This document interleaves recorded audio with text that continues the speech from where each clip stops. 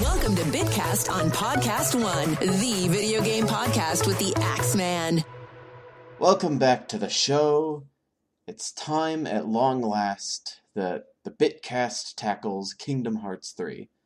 Now, sadly, I was not able to afford the game, but I've done a lot of research, and my guest here was able to play the game. He actually finished it last night. Why don't you reintroduce yourself? For longtime viewers, you may remember me as Henry the Guest, and this has been like, 30 episodes I haven't been on or something? Something like that. You haven't been on the show in quite a while. Yeah, I've been busy. Yeah, no special reason or anything. We just haven't been able to record, or haven't felt like recording.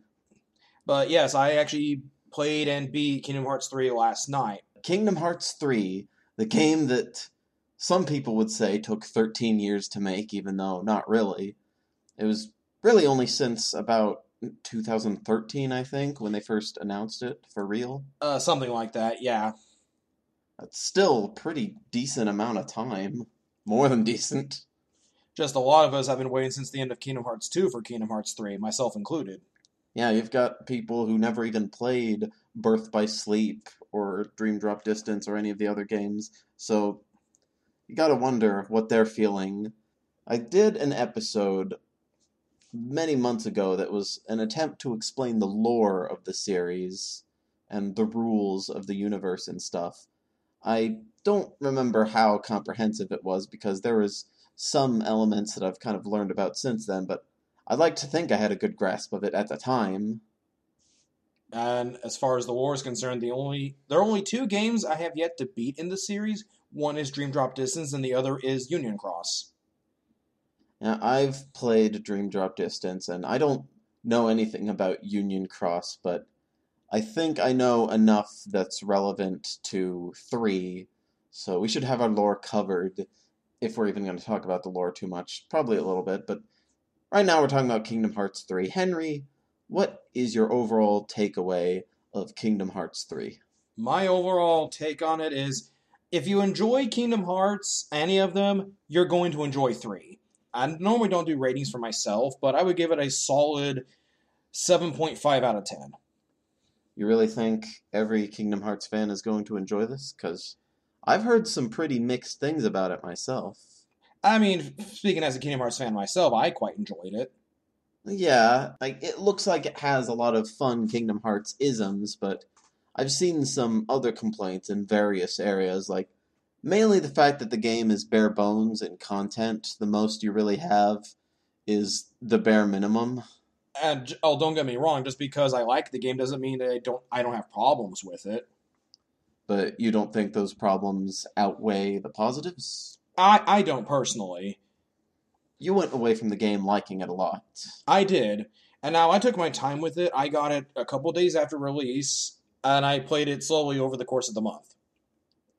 Now, how would you say this compares to the other games in the series for you? First thing I would say is it's definitely a lot shorter. That's one thing I think a lot of people were complaining about is it is bare bones. There's not a whole lot of fluff here. It has a similar problem to Dream Drop Distance, where the trailer shows pretty much everything you can come to expect from the game. It kind of gives away just about everything you could get excited about. The only surprise left is how the pieces all fit together, and that's only for people who care about it. Right. Gameplay is what really carries the series for some fans.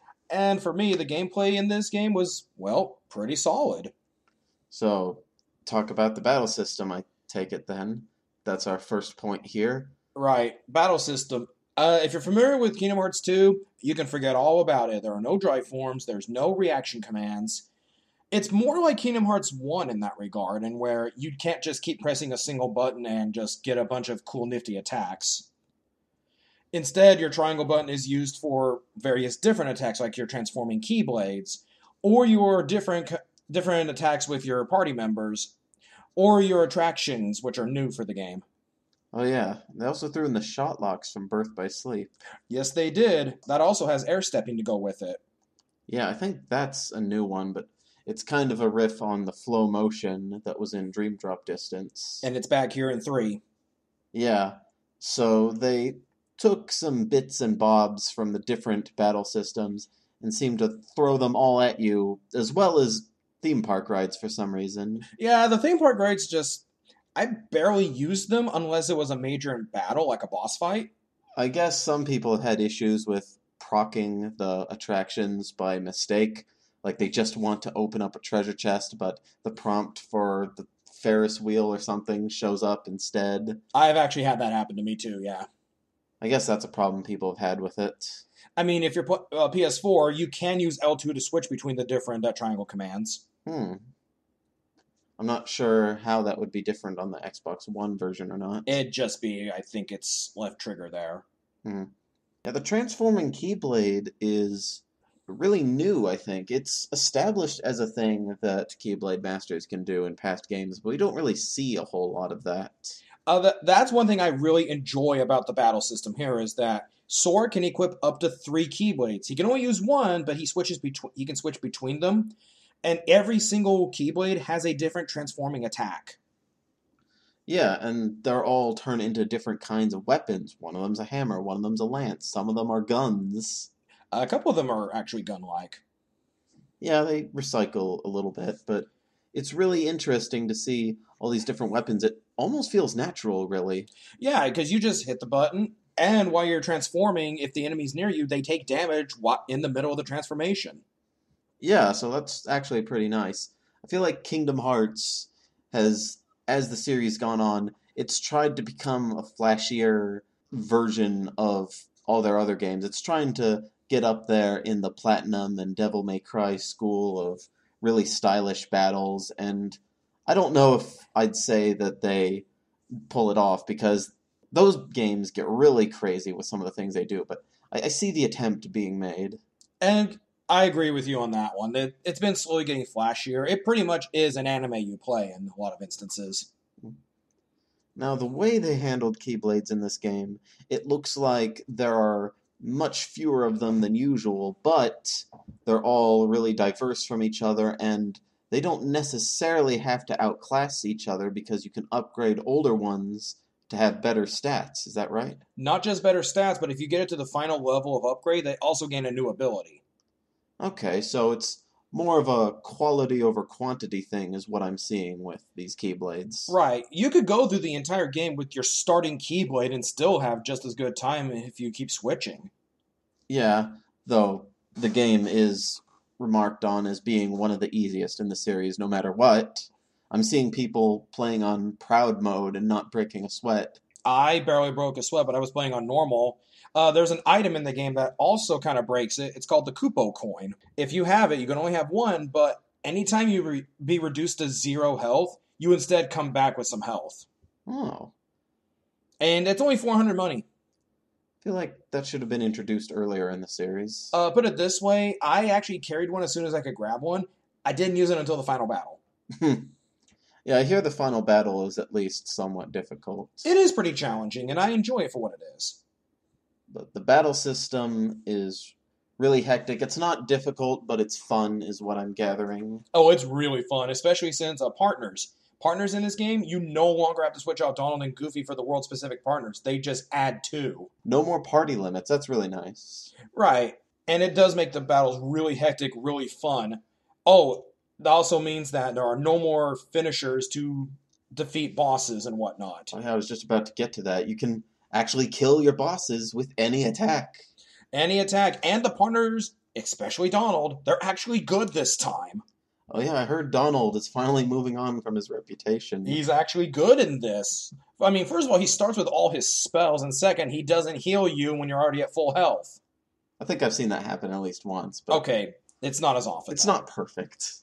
You know, Donald's a black mage. He's not a white mage. He's not used to this. No. He's trying to become a red mage.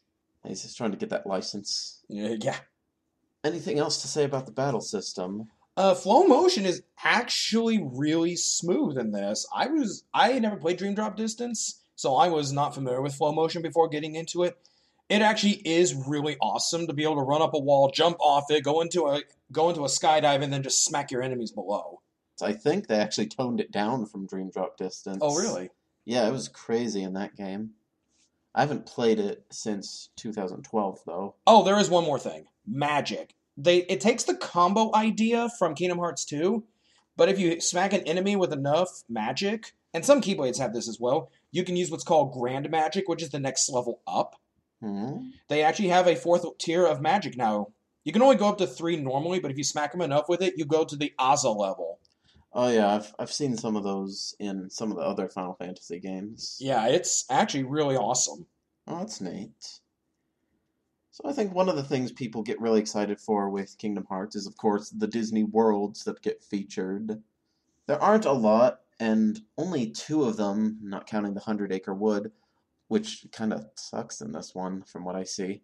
Only 2 of them are returning worlds. The rest are brand new.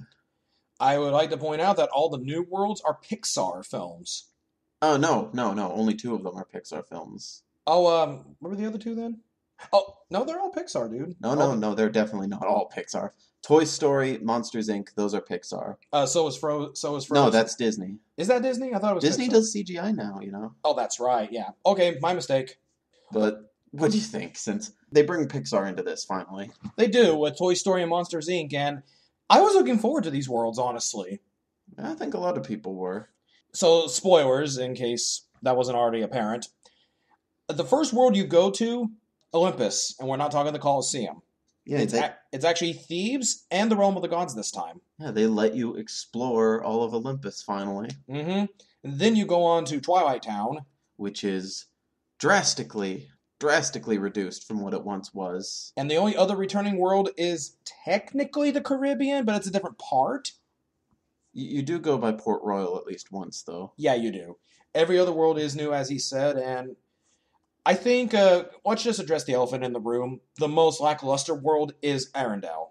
Frozen is in the game, and it has a world, and it is widely regarded as the weakest showing of the Disney movies here. And that's not even just the Frozen hate bandwagon, even though Frozen's actually a good movie. It's the fact that Disney, it's come to light, or at least it's common knowledge, I don't know if it's accurate, but it sounds accurate, that Disney was very protective of Frozen, so they only wanted it portrayed a certain way, which ended up meaning that the movie unfolds in the background while Sora climbs a mountain a few times. To be fair, they do that a lot in the other Disney worlds as well, but it's not as subtle as it is here.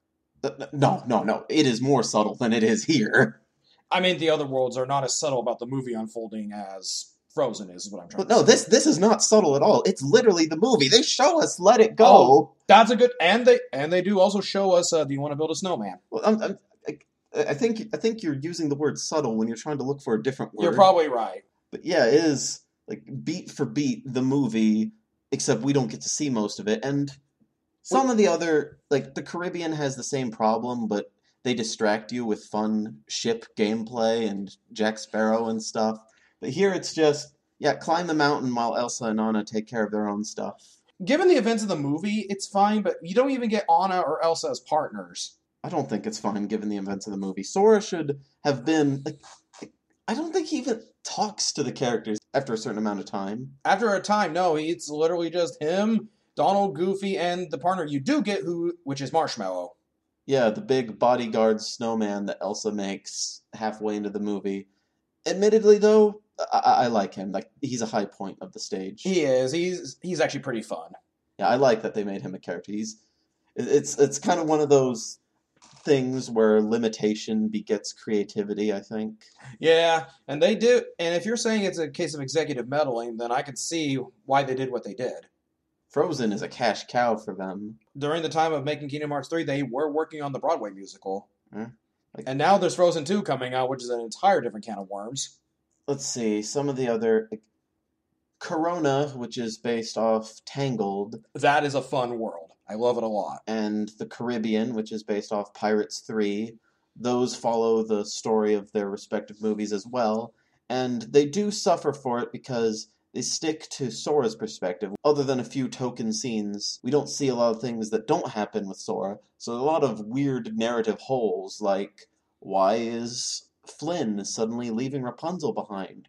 If you watch the movie, you know what's going on, but that's not included in the game, so we're just kind of left to think that he abandoned her for some reason. Yeah, and I haven't seen Tangled. I have seen Pirates 3, though. So I can see, so it kind of feels like they expect you to have seen the movie before playing the game. Which is fair. And you know what? I actually kind of like Corona more than I like Tangled because it actually gets rid of all the stuff from Tangled that I didn't care about. I didn't care about most of the singing or the thugs who are accosting Flynn or too much of the horse or the guys at the bar who are all secretly nice guys. I didn't care about any of that. All the stuff that I did care about was still in this stage. So for that reason, I prefer it to the movie, but it only works because I've seen the movie, so it's a kind of balance there. It's a bit of a skip, I know, but I am going to mention that Corona, for some reason, gets its own unique variant of tension rising. And I still don't understand why. This really haunts you. I'm just confused. Why? This really needed to be addressed here and now. It's like, why did they use the remix of this song? I don't get it.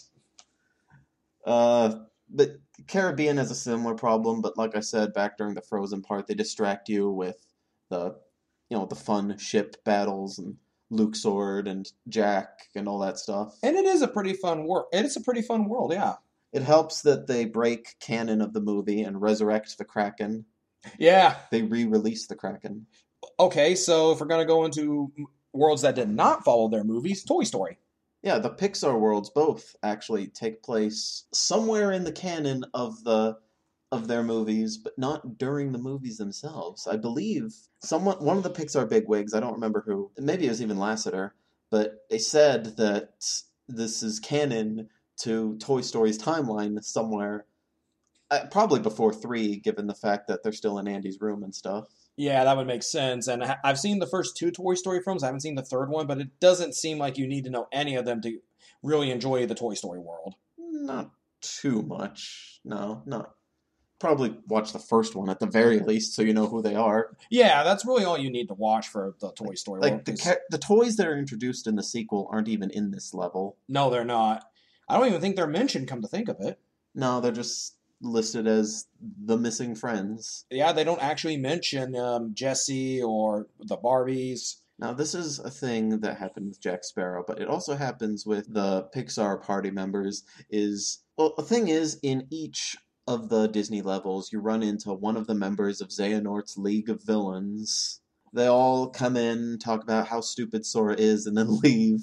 That goes on for pretty much all the Disney worlds. I know, but in the Pixar ones, and the fans have latched onto these, the Pixar characters have backtalked. Like, Woody straight up tells Kid Xehanort, is like, I bet no one's ever loved you before, and that's why you're so evil. It's like, Woody just called him out. Yeah, look up that. Even if you don't play the game, look up the Woody v. Young Xehanort scene. It is actually glorious. And that's not even getting into what Sully does to Vanitas.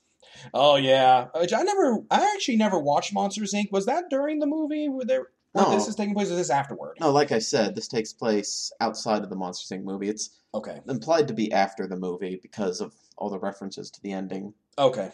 Also, it occurs to me, I need to get you to see more Pixar movies. Yeah, you're the one who introduced me to The Incredibles. What did you think of them bringing the Unversed back for the Monsters, Inc. stage? Wasted potential. Really? Mostly because I understand that Vanitas is there, but they could have had the Unversed in more worlds. Because in the other Disney worlds, it's Heartless, but sometimes they get mixed in with Nobodies as well. They could have mixed all 3 of them. In fact, I can name only one time where that actually happens, and it's not even a Disney world. At the very least, they were a very logical monster type to have in the Monsters, Inc. stage, and now that I think of it, there were still Heartless in that one. Oh yeah, there were, you're right. They just never had Unversed and Heartless at the same area. Let's see, one of the other worlds. I think the only other one we haven't discussed is the Big Hero 6 world. Oh, San Francisco, which is another movie I have yet to see. But from what I saw in the game, it's actually pretty good. It takes place after the movie, too. Okay, that makes sense. It's pretty good. I liked it a lot, though. In my personal opinion, it has a bit of the same problem as the Toy Story world, and it feels too big. Too big or too empty? Too empty, let me rephrase. That being said, however, San Francisco is supposed to be Tokyo and San Francisco put together, so that makes sense. I'm hearing people saying that world was kind of rushed. The fact that it's the last Disney World kind of suggests that... I feel like if it was rushed, it would show, probably. All the Disney Worlds in this game, you can beat them in about 2 to 3 hours, and that's 3 if you're going slow. You could easily beat it in an hour or 2 if you know what you're doing. Or even if you don't, I end up getting lost in Kingdom of Corona more than once. I'm not sure what point you're trying to make. What I'm saying is the Disney Worlds seem to be a lot shorter than they were than in previous games.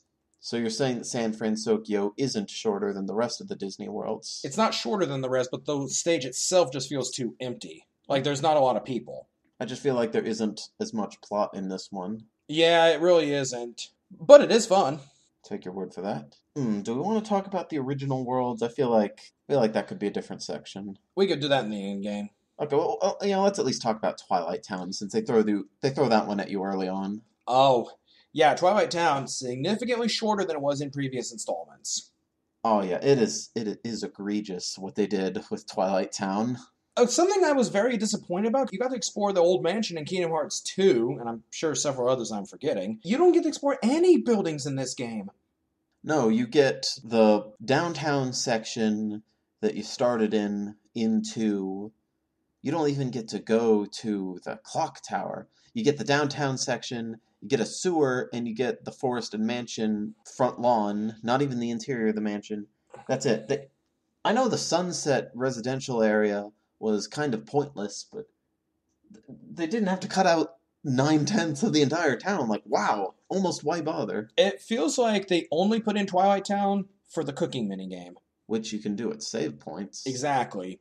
You know, it's actually kind of funny that you encounter Remy in Twilight Town before you go to the Toy Story level, so Remy is actually the first Pixar element that the player is introduced to. Yeah, and he's not called Remy here, though. He's called Little Chef. Well, that's because that was what the humans called him in the movie. Okay. So, the story. Oh boy, where do we begin? Well, let's just say what happens in this game, and I guess, spoiler talk, if you're one of the fans who cares for the story, and there are people like that out there. I'm admittedly curious what would have happened in this one. Okay, short version, the good guys win. So what happens is Yen Sid is the sorcerer from Fantasia, is very upset with Sora for screwing up in Dream Drop Distance. So he's like, you need to go find Hercules, get stronger. Like, okay. And for the rest of the game, until the end game, Sora is going to these Disney worlds to try to learn a thing called the power of waking. Meanwhile, Riku and Mickey are trying to find Aqua from Birth by Sleep so she can find her friend Ventus, and Kairi and Axel are training somewhere off screen so they can all get together and beat up the League of Villains. That's the story. That's the short version of the story. There's a lot of references to past games, but that's pretty much the long and short of it right there. That's the back of the box version. Yeah, basically. That's all you really need to know. Yeah, pay me to write the summary on the back of the box. Oh, I wish. There's a plot point they keep bringing up in the Disney worlds that didn't go anywhere in this. The new Seven Hearts, which, by the way, sounds grammatically weird. Well, it's meant to be a reference to the Princesses of Heart in the first game, and I guess it's implied that most of them have bequeathed their title onto new Pure Hearts. Right, we do find 3 of them in this one.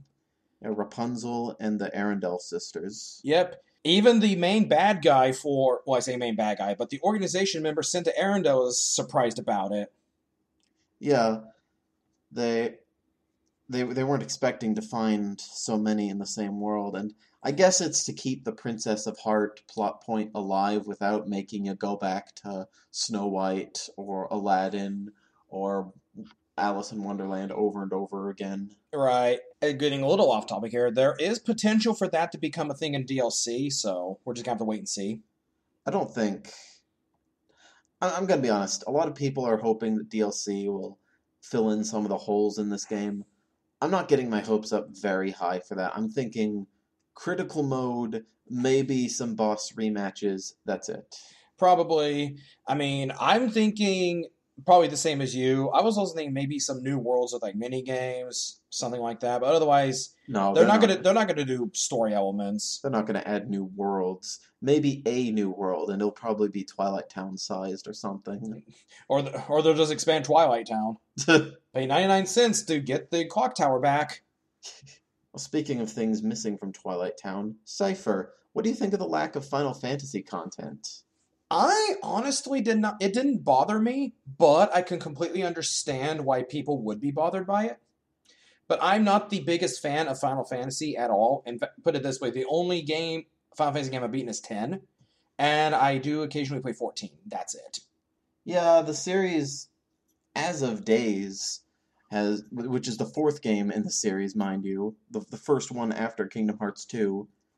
But anyway, the series has been drifting away from Final Fantasy for a while, so I'm not too surprised, but it does feel kind of missing. The only Final Fantasy element they do bring back in this game are the Moogles. Yeah, that doesn't really count anymore. No, it really doesn't.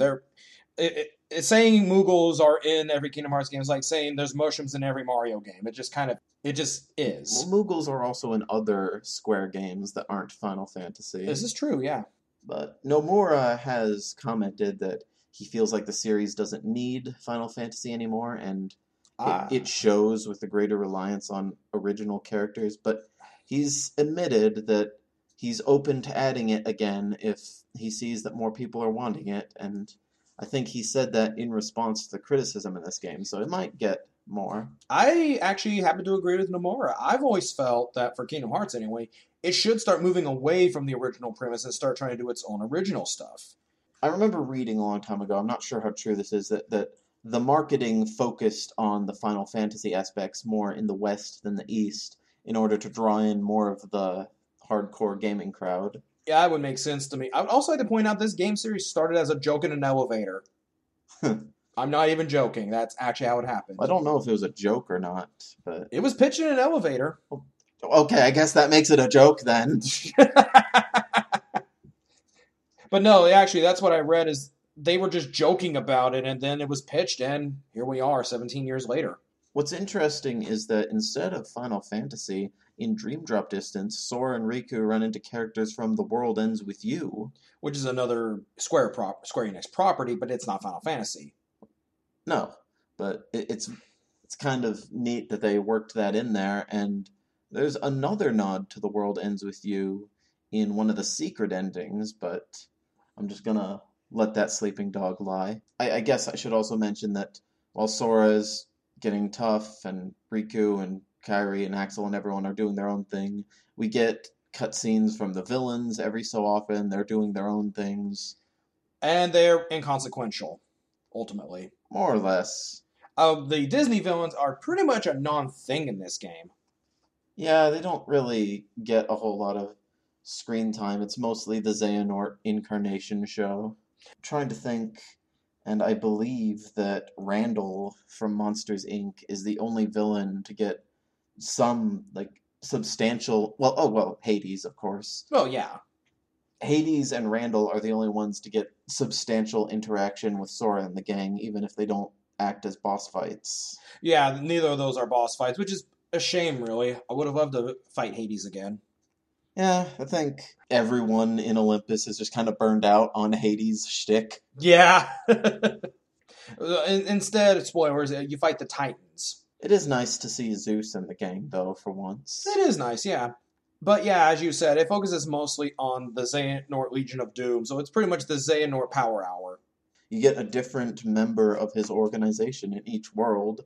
Some of them only appear in the end game, but it's pretty neat that most of them are somewhat thematically appropriate to the world they visit. Somewhat. There are a few that are a little bit egregious, like Arksene from Chain of Memories is in Arendelle? Yeah, well, I mean, that's the Arendelle world. They gotta do what they can with that one. Right. However, Marluxia in Kingdom of Corona actually makes a lot of sense to me. Yeah, because they've got the flower motif. And young Xehanort is in the Toy Story world because he's young. Toys are an essence of youth. Stuff like that. So, I think Now we get to talk about the climax of the game, which is where spoilers come in, but you had a spoiler warning a while ago, so just turn back now if you really don't want to know anything. Right, and these spoilers are going to be thick and heavy, so be warned. Extra thick, as Aku would say. Right. The end game starts in the Keyblade Graveyard. Yeah, remember that place? You meet up with Xehanort and the gang, they basically taunt you, you fight some kind of recreation of the Thousand Heartless battle, but with all the enemy types this time. And then you run into the possessed Terra, and for some reason, everyone's reaction time turns into molasses, and they all nearly get killed. Donald nearly kills himself casting one of the most powerful spells in Square Enix canon, which is something that a super mega god boss in Bravely Default did with help, which means that Donald is one of the most powerful mages in Square Enix. What? He does all that. The good guys are toast. Actually, it's not even that they're almost dead. They did die. Oh, yeah. They actually lose, and Sora, I guess, has a mental breakdown and dies. Yeah, Sora dies. Rocks fall, everyone dies.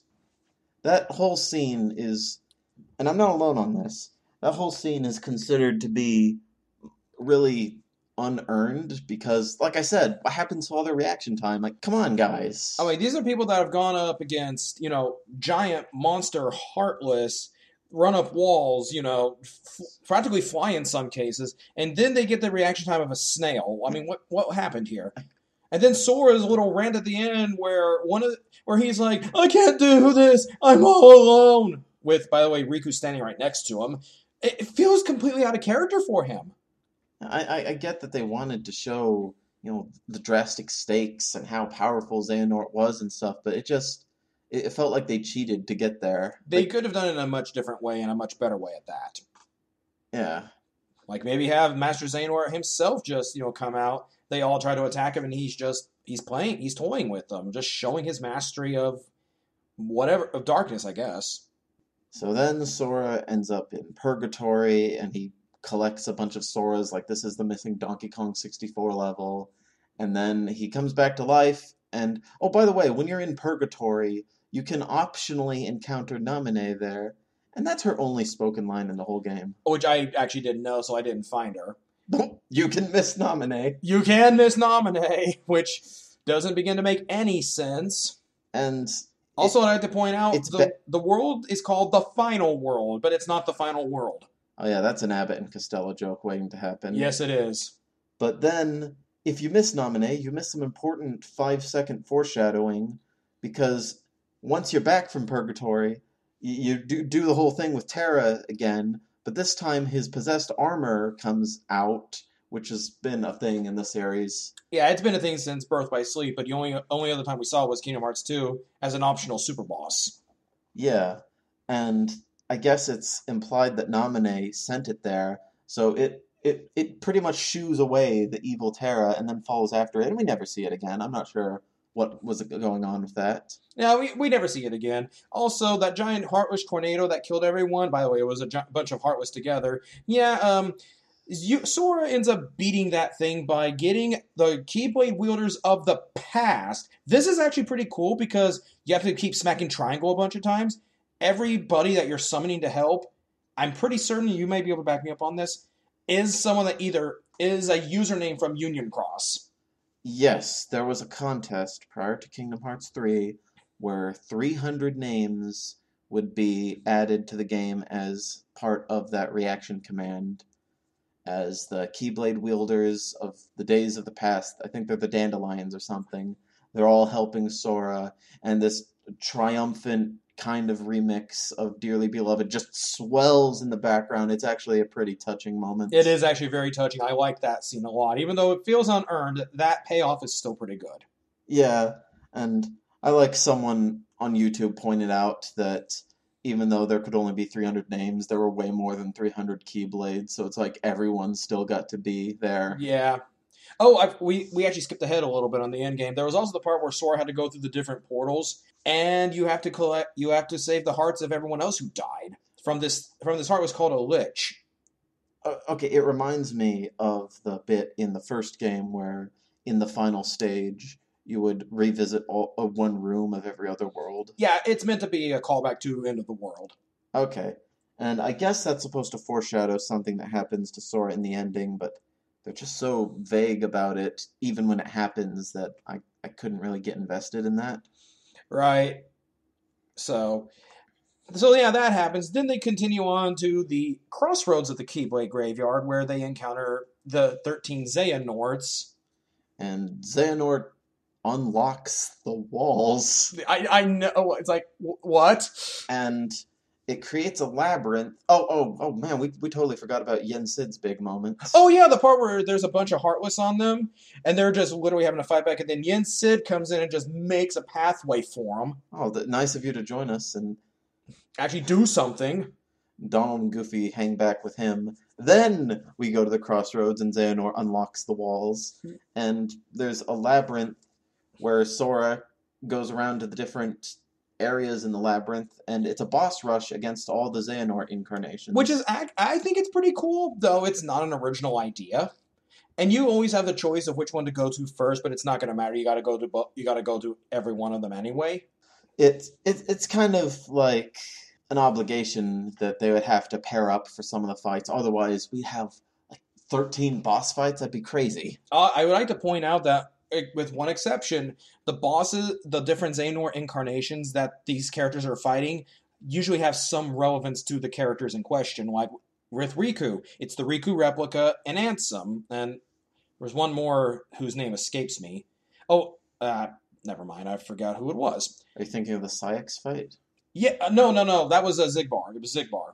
Oh, I thought we were moving to a different fight. No. It was, Riku's fighting Riku Replica, Ansem, and Zigbar. With the exception of Zigbar, the other two have relevance to Riku himself. Okay. We don't need to go over how everyone relates to every boss, but that is a thing that they mostly try to do with all of them. It's kind of neat that they get to give most of the bosses a pretty decent send-off in one way or another. Yeah, some of them saying, I just wanted to do this for whatever reason. Some of them bringing back characters. This is where a lot of the characters that were shown to come back do come back. Yeah, this is where a lot of the resolution happens to the Birth by Sleep trio and the Days trio. They're actually reunited. Actually, the only character who was not brought back during the events of the game itself is Naminé. Yeah. And this is where we see some of the payoffs for some of the side threads that Ansem the Wise and Vexen were all doing. Yeah, that sort of thing. There's a lot of details we kind of glossed over because there's too much to talk about. We would be here all night if we tried to talk about it. As a fan of the characters, I'm more into the characters in the story, and I think by this point most people would be. I would say, though, that some of the ways they came back do feel a little ham-fisted, but since they're expecting them to come back, I'll excuse it. I think the catharsis is good enough. I like seeing all these friends being reunited. Especially Xion. She hasn't been seen since days. Well, she had an appearance in Dream Drop Distance, but she didn't do much there. Okay, fair enough, but you get my point. Yeah, the happy endings all around. Then you get to the last remaining Xehanort incarnations. It's all the ones that are literally Xehanort. Yep. Including young Xehanort, which, you have a funny story about that. Oh, yeah. All the Xehanorts react differently when you kill them for the last time. The Ansem Heartless is saying that, I knew I didn't stand a chance, you guys are much tougher than darkness. And then he fades away. Xemnas is like, oh, wow, having a heart hurts. It's got to be pretty tough to have a heart. And then he dies. Young Xehanort is like, yeah, whatever, I'm just going to grow up to be Xehanort anyway. Bye, Sora, you're going to die. Yeah, pretty much. I made a joke of a similar concept on a YouTube comment somewhere, and someone tweeted that to Ben Diskin, and he got a kick out of it, and that made my day. That was pretty good, yeah. So yes, the Axeman over here has been recognized by a voice actor. Very indirectly, for 5 seconds. That's good enough. This leads to a part where after this boss rush, Xehanort kills Kairi. I should say before this, she gets kidnapped again. She gets plucked right out of her boss fight She doesn't even get to help you finish fighting Syx earlier. She gets kidnapped, and then she's killed in front of you just to make Sora angry. And I'm not even a Kairi fan, and even I think, wow, that's bad writing. Oh, it's really bad. Nomura does not know how to write Kairi. He's like, we're gonna do this. Like, damsel, motivation for Sora and Riku, go! Like, that is, I believe TV Tropes calls this stuffing them in the fridge. Something like that. When a woman is unceremoniously killed just to get the man to be angry. And it really is unceremonious. Because she's just knocked out and then he just flat out kills her. He could have at least, had a boss fight or something. With Kairi versus Xehanort, that would have been something. And then she dies in battle. I mean, at least that's a worthy send-off. It's just really, really lame. It is. Oh boy. So eventually, now that he has the Keyblade, Can I just say, by the way, the Keyblade is the ugliest thing I've ever seen. I kind of got used to it, but... I mean, you get used to it, but it's still the ugliest thing I've ever seen. I just hate the pun name. Yeah, I know. We could call it the Kai Blade, I guess. Yeah, and then it just sounds weird. Why not just call it the Ultimate? Oh, the Crossblade. That would have worked too. It's the big, special, fancy double Keyblade sword that he wanted ever since Birth by Sleep, and it's going to let him unlock the mysteries of Kingdom Hearts itself, which sounds like he wants to figure out the plot, but no, we're talking about the MacGuffin Kingdom Hearts. Yeah, that one, not the actual Kingdom Hearts. At least I'm pretty certain it's not the actual Kingdom Hearts. And he skedaddles into Kingdom Hearts itself, and I guess everyone's going to stay behind to do damage control, except Sora, but also Donald and Goofy. They get to follow him to the final battle, and I think that's actually pretty nice. It is. This place still kind of confuses me. It's called Scala ad Kylum. Is that actually a place they went, or is it just in Xehanort's mind?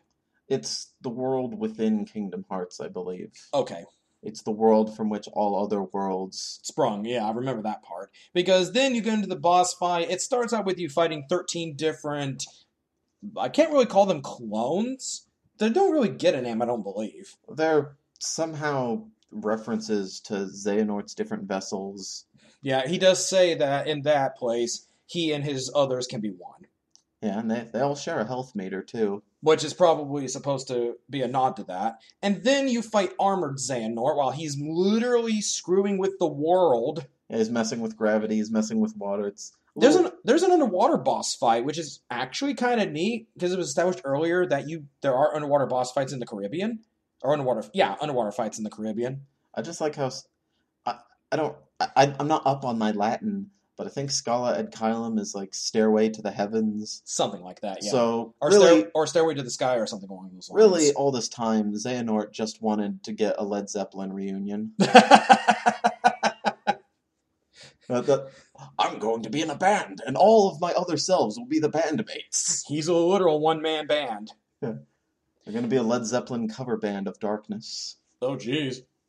Can I say, by the way, speaking of that boss fight, it was actually easier to do the underwater segment of the boss fight than it was to do the air segment. Huh. Yeah, I know, it's weird. Because the swimming controls in this are actually pretty solid, though I still maintain, I agree with Chuck on this one, Majora's Mask has the best swimming controls. He's talking about Choka Conroy. Yes, thank you. So, you fight Xehanort a few times. It's a JRPG final boss in Kingdom Hearts. It's darkness and friendship and swinging your keys around, stuff like that. And then after they beat Xehanort, I guess everyone somehow joins them in Led Zeppelin land. Well, they beat Xehanort, and everyone joins you in Led Zeppelin land. And Ericus' ghost jumps out of Terra, I guess. What's going on here? And, well, I think there's... I don't care anymore. He just kind of talks Xehanort down, and they die together. And Sora gets the Ki Kai Cross Led Zeppelin blade. And I guess they all return back to the Keyblade graveyard. And everyone wants to celebrate. Sora's like, can't, gotta go find Kairi. And then I guess we just get a montage of everyone living their lives. All the sympathetic characters are happy. They get to be friends again. Naminé even comes back. It's really nice to see all these people be friends again. And then Sora dies. Well, yeah. That's pretty much the end of it, yeah. If it sounds like we're bored with the end game, it's because it was so rushed. Well, it's also because, like, I have conflicting feelings about how detailed we've been getting about everything. Right. Because I feel like a lot of the catharsis and payoff is just worth seeing for yourself. So I feel like going over in detail just kind of is redundant. You're probably right. I mean, if you really don't want to buy the game, though, or you could look it up on YouTube. But really, I would suggest you play through the game. The payoff, at least, is worth it for the catharsis alone. Even if the ending's a little meh. I don't think Sora is dead, though, because, well, I mentioned that the world ends with you reference a while ago. He ends up in the version of Shibuya, which is specific to that game. So they're doing something with that, and there's another secret ending, but I want to not talk about that one. I'll just say that it ties to the phone game and just leave it at that. For reference, I didn't get the Shibuya secret ending, but I got the other one. So if you just play normal mode, you'll get the other secret ending probably. Maybe. So, yeah, there we have it. There's Kingdom Hearts 3. You really like the game, Henry. Yeah, I like the game a lot. I really do. Like I said, the catharsis is nice. The ending is meh, but the gameplay is definitely good, though. I will admit I do miss the reaction commands. I asked you early on, but I never really got the full answer of how you would rate this compared to the other games in the series you've played. It's up there. My favorite? It's kind of tough, really. I do like this one a lot for its gameplay, but the story could really use a lot of work. I would say it's just under 2 as my favorite. Really, 2 is your favorite? Yeah, Kingdom Hearts 2 is my personal favorite of the bunch. It's mine too. It has its problems, I won't lie. Oh, good grief it does. But 3 definitely tops it in a number of ways, just from looking at it. It does top it in a lot of ways, but also does go backward in a few ways as well. It could be said as maybe 2 steps forward, 1 step back. Yeah, I say pick it up. It's still good. I think one of the things the game could have used is a good middle act, like how in 2 you had the big war at Hollow Bastion. In some of the other games, you go back to Traverse Town for whatever reason. Stuff like that. It needed a middle chunk. Right. It had a beginning and an end, and there wasn't much in the middle. Like we said earlier, it is bare bones. DLC may fix that, but I doubt it. There's one super boss, and it's not even that super, from what I've heard. There are some pretty good minigames, though. I guess. There's also some really good music. So, let's get into today's favorite songs. The thing is, I don't know most of the track names for the songs yet. We're still kind of early on in the game's life cycle where it's not widely available knowledge yet. The good news is most of the soundtrack here, they borrow it from previous Kingdom Hearts games, which makes sense. This is supposed to be the end of the Xehanort arc. Yeah, it was nice to see some returning tracks, but I want to talk about some new ones. So, Henry, what are some of your favorite new tracks? New tracks. In no particular order. There's a new Heartless boss theme that only plays twice. I'm not sure what its actual name is, though some fans have started calling it the Consuming Dark. You're talking about the boss theme that plays for the Gothel and Hans Heartless. Yes, the Grim Guardianess and School boss fights. Yeah, Skoll or Scowl. It's from Norse mythology. Yeah, for those boss fights, it's one of my personal favorites. And from what my research said, that's not even a Shimomura track. Oh yeah, it's Takeharu Ishimoto, who has also done work on most notably Type 0, if memory serves. The Toy Story battle theme's pretty good. Yeah.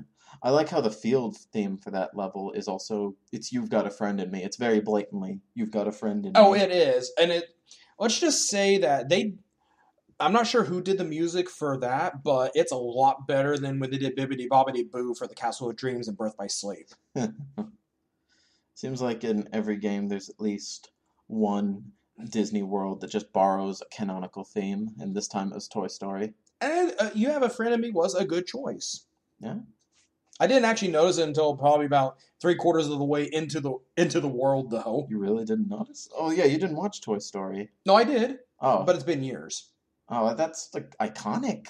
Yeah, I know. I was also too busy trying to figure out what to do and also beating up Heartless and jumping into giant toy mechs. I noticed that The past games had a habit of recycling world music for returning worlds. They don't seem to be too into that this time. The only world that really does that, well, two of them do. Olympus does, but only in one specific area, and the other one's Twilight Town. Yeah, the Caribbean has all new music though, but I think it's to the better. Like the new Caribbean music all around is just really good. It is really good though. Again, I will admit I do miss He's a Pirate as the battle theme, but the new battle theme is just as good. Yeah, just as good, if not better in some ways. Oh yeah, definitely. Let's not forget the original Kingdom Hearts 2's He's a Pirate. That sounded like someone was trying to play it on a Casio. You know, for all the times you and I have joked about Don't Think Twice, the new Utada song, I never actually heard it anywhere in this game. I didn't either. No, it's not even in the end credits, I don't believe. I thought it was supposed to be the ending theme. Well, the ending theme is, of course, like they did in Kingdom Hearts 2, where it's an amalgamation of the different themes throughout the game. Different world themes. I could be wrong, though. I haven't sat down to listen to Don't Think Twice. Well, I knew that the opening song was some combination of Utada and Skrillex. Yeah, which is what? I heard that song once, and maybe it just needs to grow on me, but I wasn't into it. What do you think of it? I wasn't paying attention. Okay. So I'm probably going to have to just sit down and listen as well. Well, okay. I guess there's no opinion there. But as far as the world themes are concerned, they're good enough. Like even Arendelle has it's a very Christmassy sounding theme. Oh yeah. It kind of reminds me of Freeze Easy Peak from Banjo-Kazooie, actually, though I know it's vastly different. I guess it does. Any last things to say about Kingdom Hearts 3?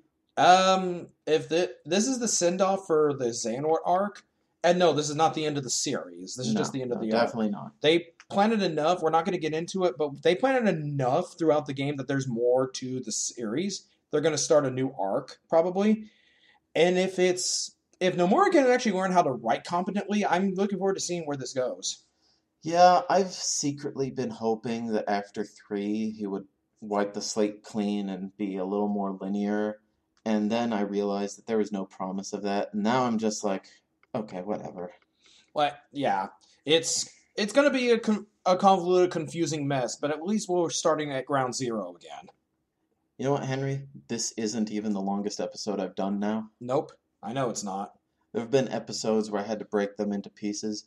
Like the Earthbound episode, it's like an hour and a quarter. We're almost at that, but not quite that. No, almost, yeah. And this is without editing. Right. Anyway, that's Kingdom Hearts 3. It came, it saw, it didn't conquer, but people still like it. It will not be Game of the Year, I can probably guarantee it. Now that I've said that, watch is going to be Game of the Year. I mean, it sold really well. There's still that. That's fair enough, yeah. If you're going to go by sheer numbers, then it's made back its budget, no problem. I think it's good to have this closure. We finally had Kingdom Hearts 3. It's finally over now. Still waiting for Half-Life 3, but... Well, you're dragging that joke back, huh? You know what? Kingdom Hearts 3, people have wanted that for 13 years. I have. Which is 1 year longer than people were waiting for Duke Nukem Forever. Yeah, it's the end of an era. 17 years in the making. And now here we are. Yep. Well, if you want to hear me talk about more games, I don't really know which episode is up next because this one was recorded mostly out of circumstance and out of any plan. It's just Henry and I were hanging out and I thought, hey, we should do an episode, talk about Kingdom Hearts 3 since I've been wanting to do that. I am currently tied up to my chair right now. He's got a gun to my head, so please help. I had to squeeze one last episode out of him. So, want to keep up with what games I'm into is usually a good clue as to what episodes will be up next. You can follow the Bitcast on Twitter. It's the same name, the Bitcast. And you can also keep up with the show on the Podcast One website and mobile app and also on iTunes. Henry, I'm going to give you one chance. Is there anything you want to say at the end of this episode? Help me. See you all next time. Listen to Bitcast anytime on podcastone.com and on the Podcast One app.